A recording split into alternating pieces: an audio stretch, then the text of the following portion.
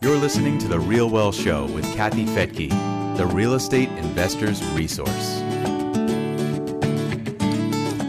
Demand for single-family rentals is skyrocketing in many markets across the U.S., and the new build-to-rent trend is on fire to help meet that demand. I'm Kathy Fettke, and welcome to The Real Well Show. Today, we'll hear from a property manager that we work with in Florida who's in the middle of this new rental strategy. He says demand is so strong, there's a wait list of tenants and investors lining up to buy these newly available homes. And by the way, there's still time to sign up for our virtual live event that we're hosting tomorrow. That's Saturday, the 26th. I'm going to be interviewing a panel of investors comparing their experiences with both turnkey and new rental homes. And we'll also have builders and property managers showcasing available build-to-rent properties. The event is free, but you do need to be a Real Wealth member. But don't worry, it's free to sign up to be a member at realwealthshow.com. And then you'll get information on how to join that event. So now back to the show and some very valuable information on several hot build-to-rent markets in Florida with property manager Chris. Welcome. Well, thanks for having me. Good to hear your voice. It's always good to reconnect somehow these days. Zoom is as good as it gets, so I'll take it. That's right. Exactly. I really was looking forward to having you on because, in my opinion, property managers are really they have their finger on the pulse of what's really going on. And you are right in the heart of, in my opinion, what's going on, that most of Florida, but I think the areas where you are managing in Florida are red hot, but I want to hear it from you.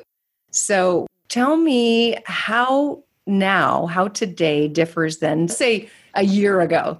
Okay. Yeah. So we're 6 months into this new life now, aren't we? Yeah. Got my mask over here to the side. I'm still wearing the disposable masks because I'm not willing. So am I. This is here to stay, but it may be. But yeah. So from a year ago today, we're really seeing just the highest occupancies that we've seen really ever. So I've been in property management now for 10 years. I got involved in real estate and property management right after the 2008 crash. So a little over a decade ago. And really we're seeing the best occupancies that we've seen, the fastest lease up times, and the highest rental rate increases that I've seen since I've been involved in real estate. And we're mostly in Florida and Georgia. So obviously we focus on growth markets. So Florida and that Atlanta market is the only market that we're in Georgia. Those markets were growing prior to COVID. And what we've seen since then is we've actually seen a even more than normal out-of-state tenants coming in and relocating. We've seen, a lot of folks from the northern states move in this direction. And I think, it doesn't take a whole lot of that sort of population change in direction of where they're going to live and demand to make a big impact on occupancies and lease up times, because we were already, at a fantastic point in the market when COVID hit from an occupancy standpoint. So, there was very tight supply for rental inventory. There still is. Like I take our Southwest Florida market, for instance. We've met with the city leaders down there, and they're several thousand rental units short for the demand. And they actually went through in Cape Coral and rezoned much of the remaining vacant land to a higher density to allow for more rentals in the community because they're just out. So this has been, obviously great for, us and all of our clients out there looking to build and rent homes. Incredible. So is there a part, let's say an area that's been more in demand than others? Is it due to certain employers or just in general, people are realizing they can live anywhere and are?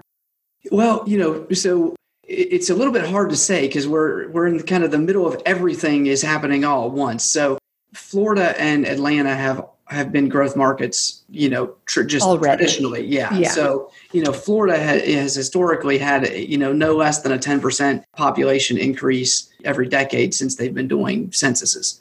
So, that that already, makes it such a strong growth market. And then on top of that, we've seen so much, so many additional folks moving into these markets.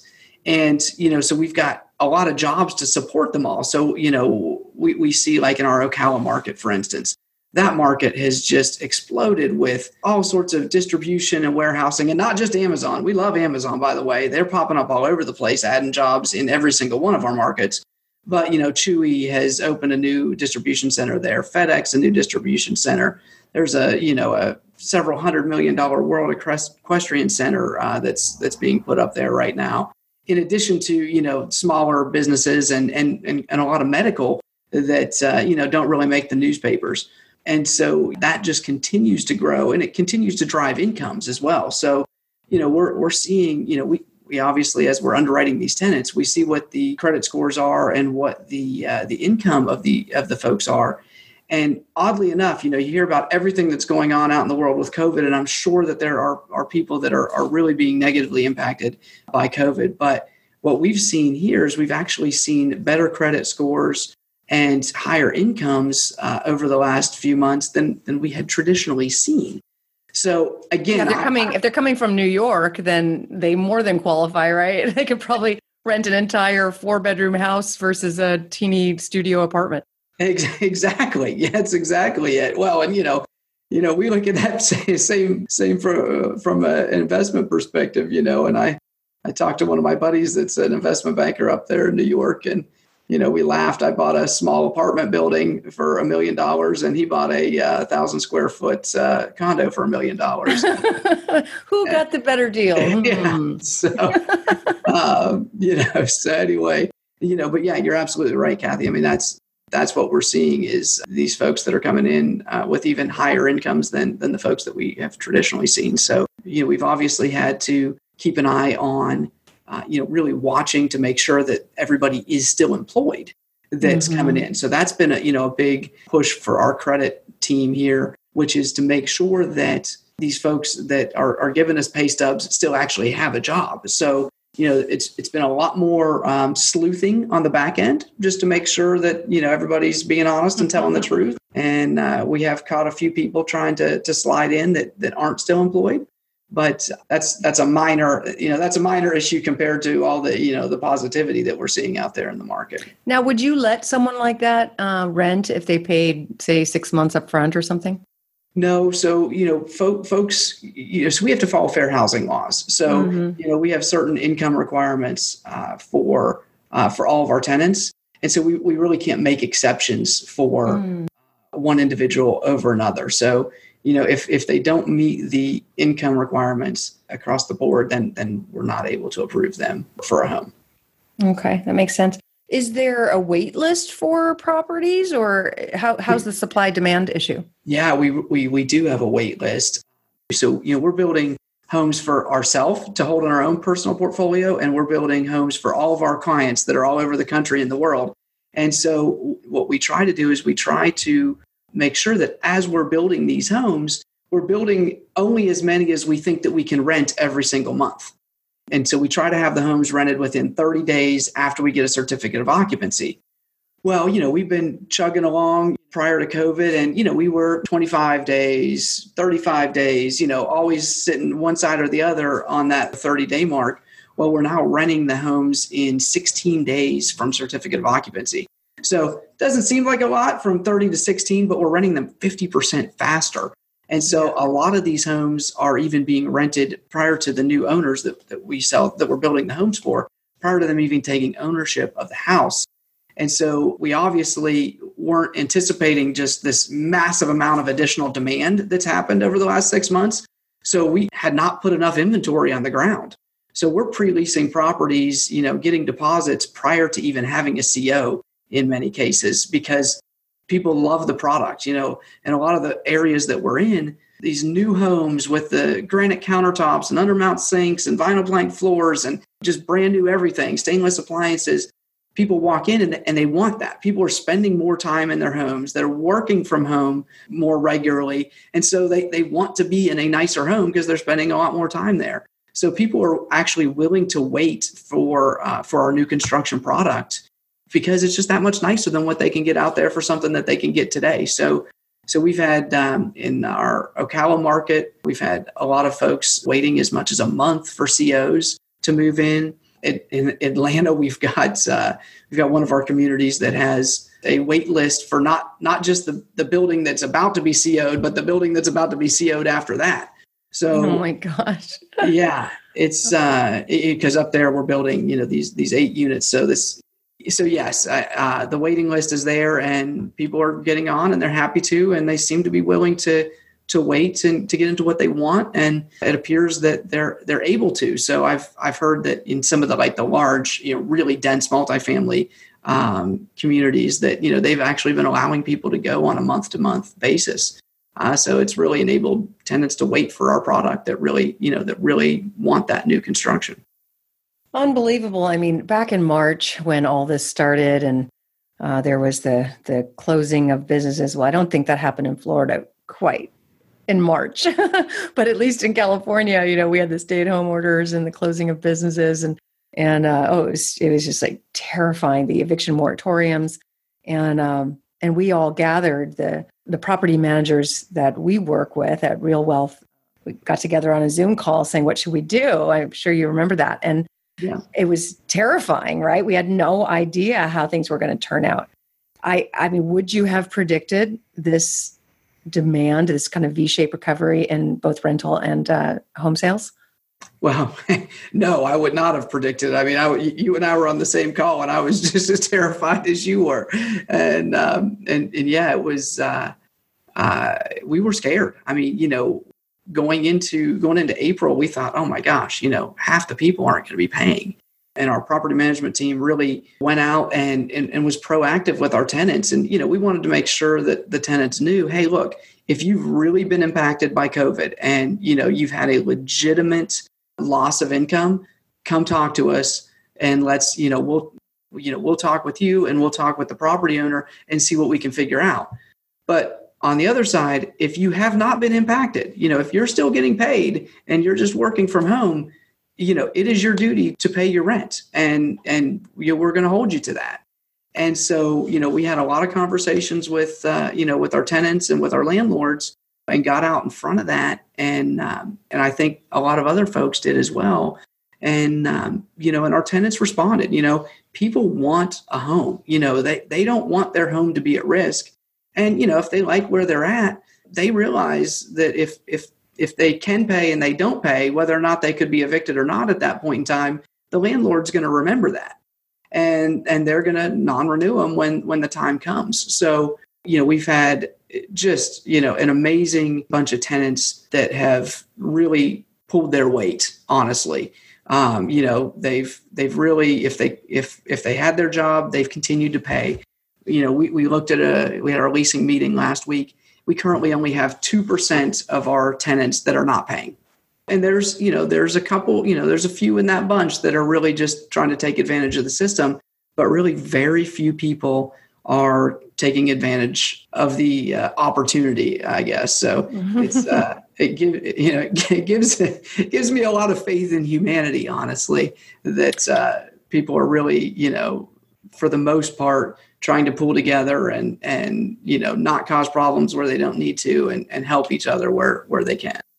Well, I think it really comes down to nobody wants to end up on the street, and if you do get evicted, it's, at least I believe in Florida, it's going to be harder to rent. I mean, do you look up evictions when you're screening? Oh, absolutely. Yeah. So don't quote me on this, but I think it's 7 years is our rule. So if anybody's had an eviction within 7 years, they can't rent a property from us. Yeah. So that in itself is reason to not want to be evicted certainly at a time like this, where you wouldn't be able to rent again. So it makes sense that people would try to find a way to pay and make staying in the home a priority. Whereas sometimes we'll see a tenant not paying and then they just bought a new car. So yeah, right. But we don't see that very often. So yeah, I mean, the stimulus certainly helped. The stimulus absolutely helped. Like it's the low rates and that is keeping the housing market growing with prices actually increasing. That's amazing. And that's, of course, due to low interest rates and tons of stimulus given to the banks to keep lending. And then on the rental side, for the tenants, they've received incredible stimulus. If they got unemployment, sometimes they made more than when they were working. So that's obviously kept things pumping in the housing market. But what now? I mean, it seems like Congress can't come up with another stimulus, or they won't, or maybe they will, who knows? We've got another extension for the eviction moratorium. Do you have concerns about the next 3 months, or do you think it'll just continue the way it's been over the last few months with tremendous demand, both from home buyers and from tenants? Well, so I'm a conservative real estate investor, so I'm constantly nervous about everything. Yeah, welcome to my world. Rich is like, why do you worry about everything? Because that's my job. Exactly. We wouldn't be doing our investors and customers justice if we weren't worrying about these things. So we constantly keep an eye on it. And like I said, we've only got 2% of the tenants that aren't paying right now. So it's a relatively manageable number for our team to stay focused on.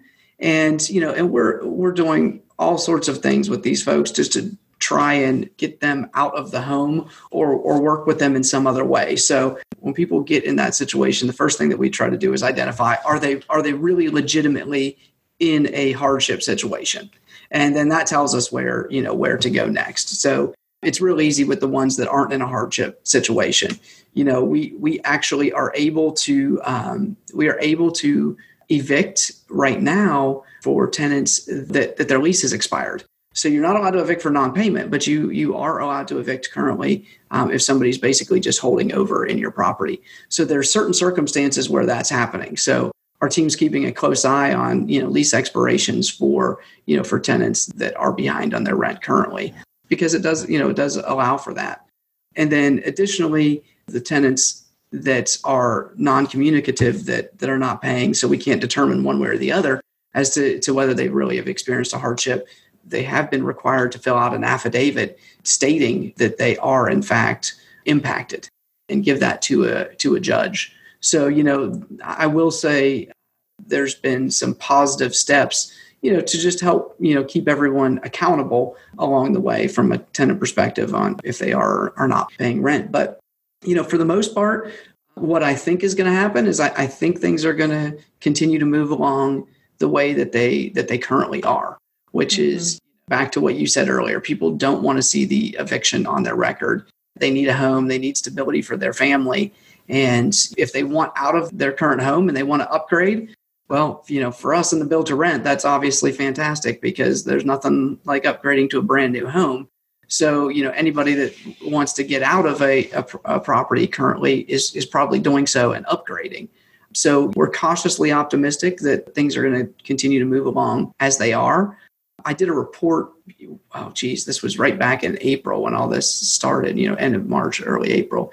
And about 15% of our tenant base was what we deemed to be, kind of at risk for, hugely negative impacts related to COVID. So service workers and things like that, restaurant workers. And a lot of those folks are back to work. So, while they might not be earning as much as they previously were here in Florida, I mean, I've been out to dinner 3 times in the last week. And while the tables are definitely spaced out more than they were before, these places are pretty busy and they're putting tables in the parking lots and on the sidewalks. And, so for the first time since this started, our waitress at my favorite restaurant here in Jacksonville, she came to our table and she's like, oh my gosh. She's like, I've just been so busy. She goes, I need a break. I need to go home. She goes, I've just been running my feet off tonight, which obviously was music to my ears and I'm sure her pocketbook. So cautiously optimistic it's going to carry on in that manner. And I'll tell you, the other metrics that we watch, like rent increases, not only are houses, leasing up that we're finishing, but houses that are turning over. So if a tenant moves out of a house, we at our leasing meeting this week, our average rental increase from a turnover, so meaning a tenant moved out and we placed a new tenant, was 8%. Wow.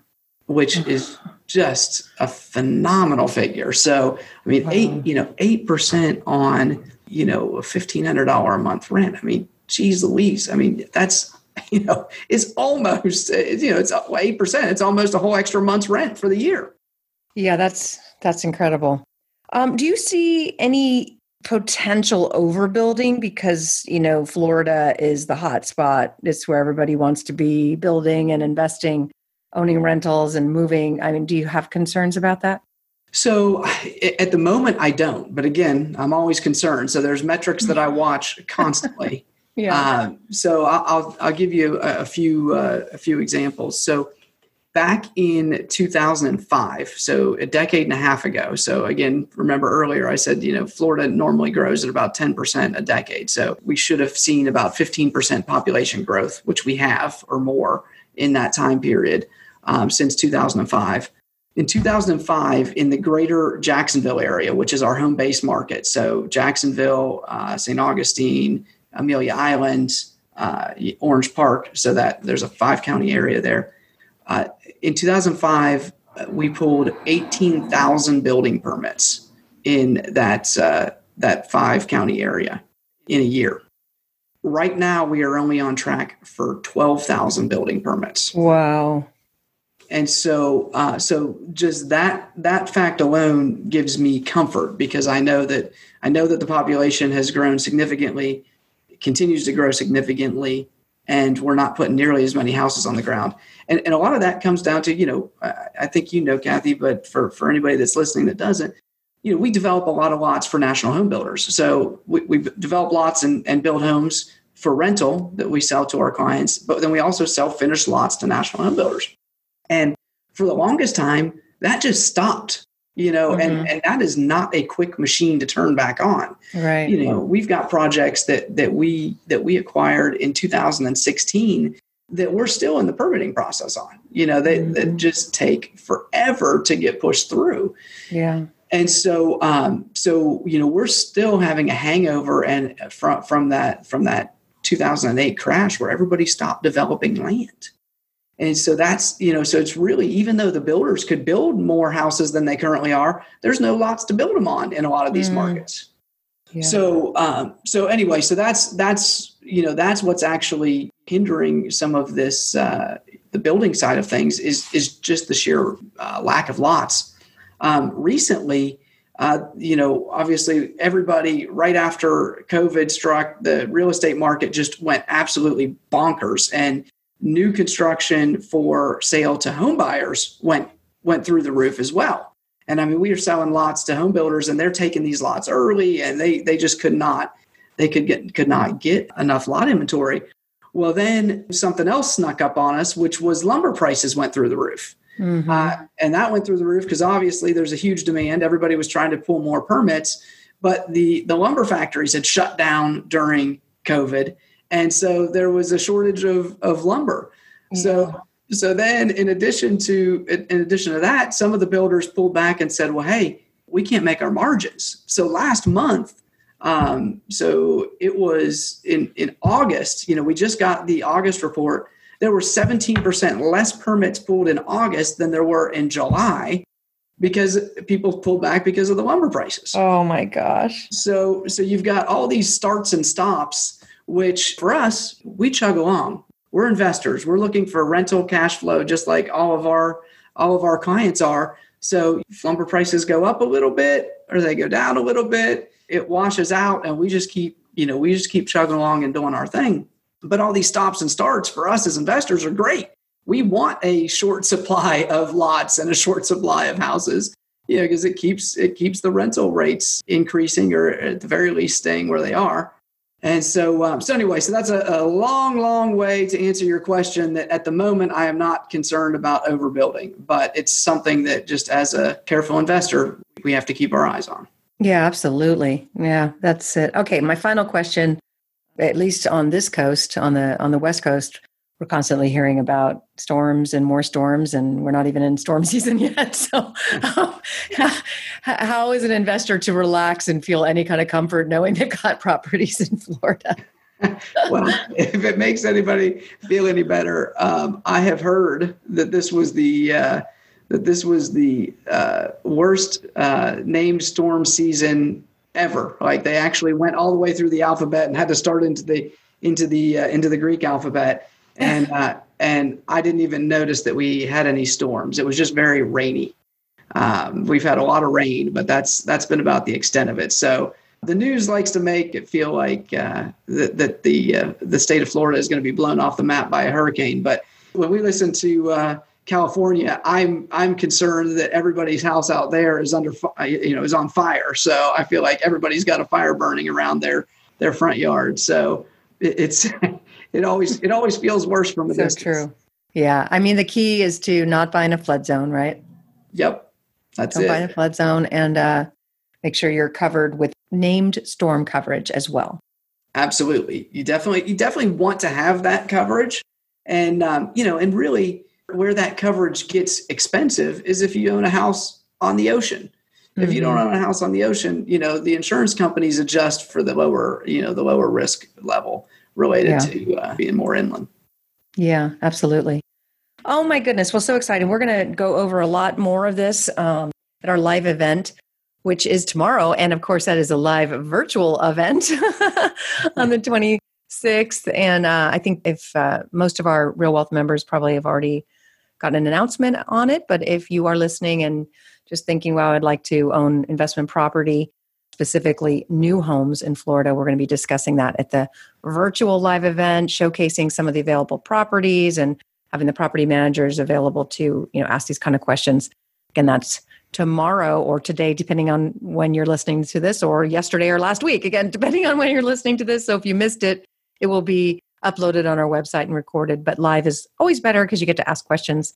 Again, you just go to realwealthshow.com to sign up for that event and find out more about investing in Florida and taking advantage. As I see it, it is like taking me back 15 years to when Rich and I bought properties in Texas, and they were between $120,000 and $150,000, and they've tripled in value since then.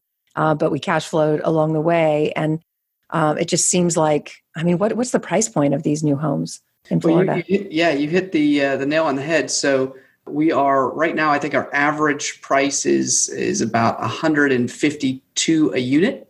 And that could be as, so a single family home, I think right now our single family homes are going anywhere from $165,000 up to $219,000. And then we've got duplexes, triplexes, quadruplexes, our quads and duplexes. Some of those are going for as low as $130,000 a unit. And that's incredible because you can get conventional finance on those, and it is so cheap. So, really exciting stuff. Again, it feels like going back 15 years when we were paying the same prices in Texas, but now we can do that in Florida. I don't know why prices have remained so low in Florida, but I'm grateful. It probably has a lot to do with the fact that your foreclosure crisis dragged on for years, whereas like in California, we were through it in a year because you could foreclose in 30 days. In Florida, it can take 5 years to foreclose because it's a judicial state. So I think that just kind of artificially kept your prices down for a while. And maybe it just wasn't, there were so many people thinking, someday I'm going to live there when I can, but that someday is now. So amazing. All right. Thank you so much for sharing your wisdom and for helping so many of our members really build a portfolio in Florida. Well, thank you, Kathy. I really appreciate you having me on. And thank you for joining me here on The Real Wealth Show. Again, you can sign up at realwealthshow.com to join our virtual live event tomorrow. See you then.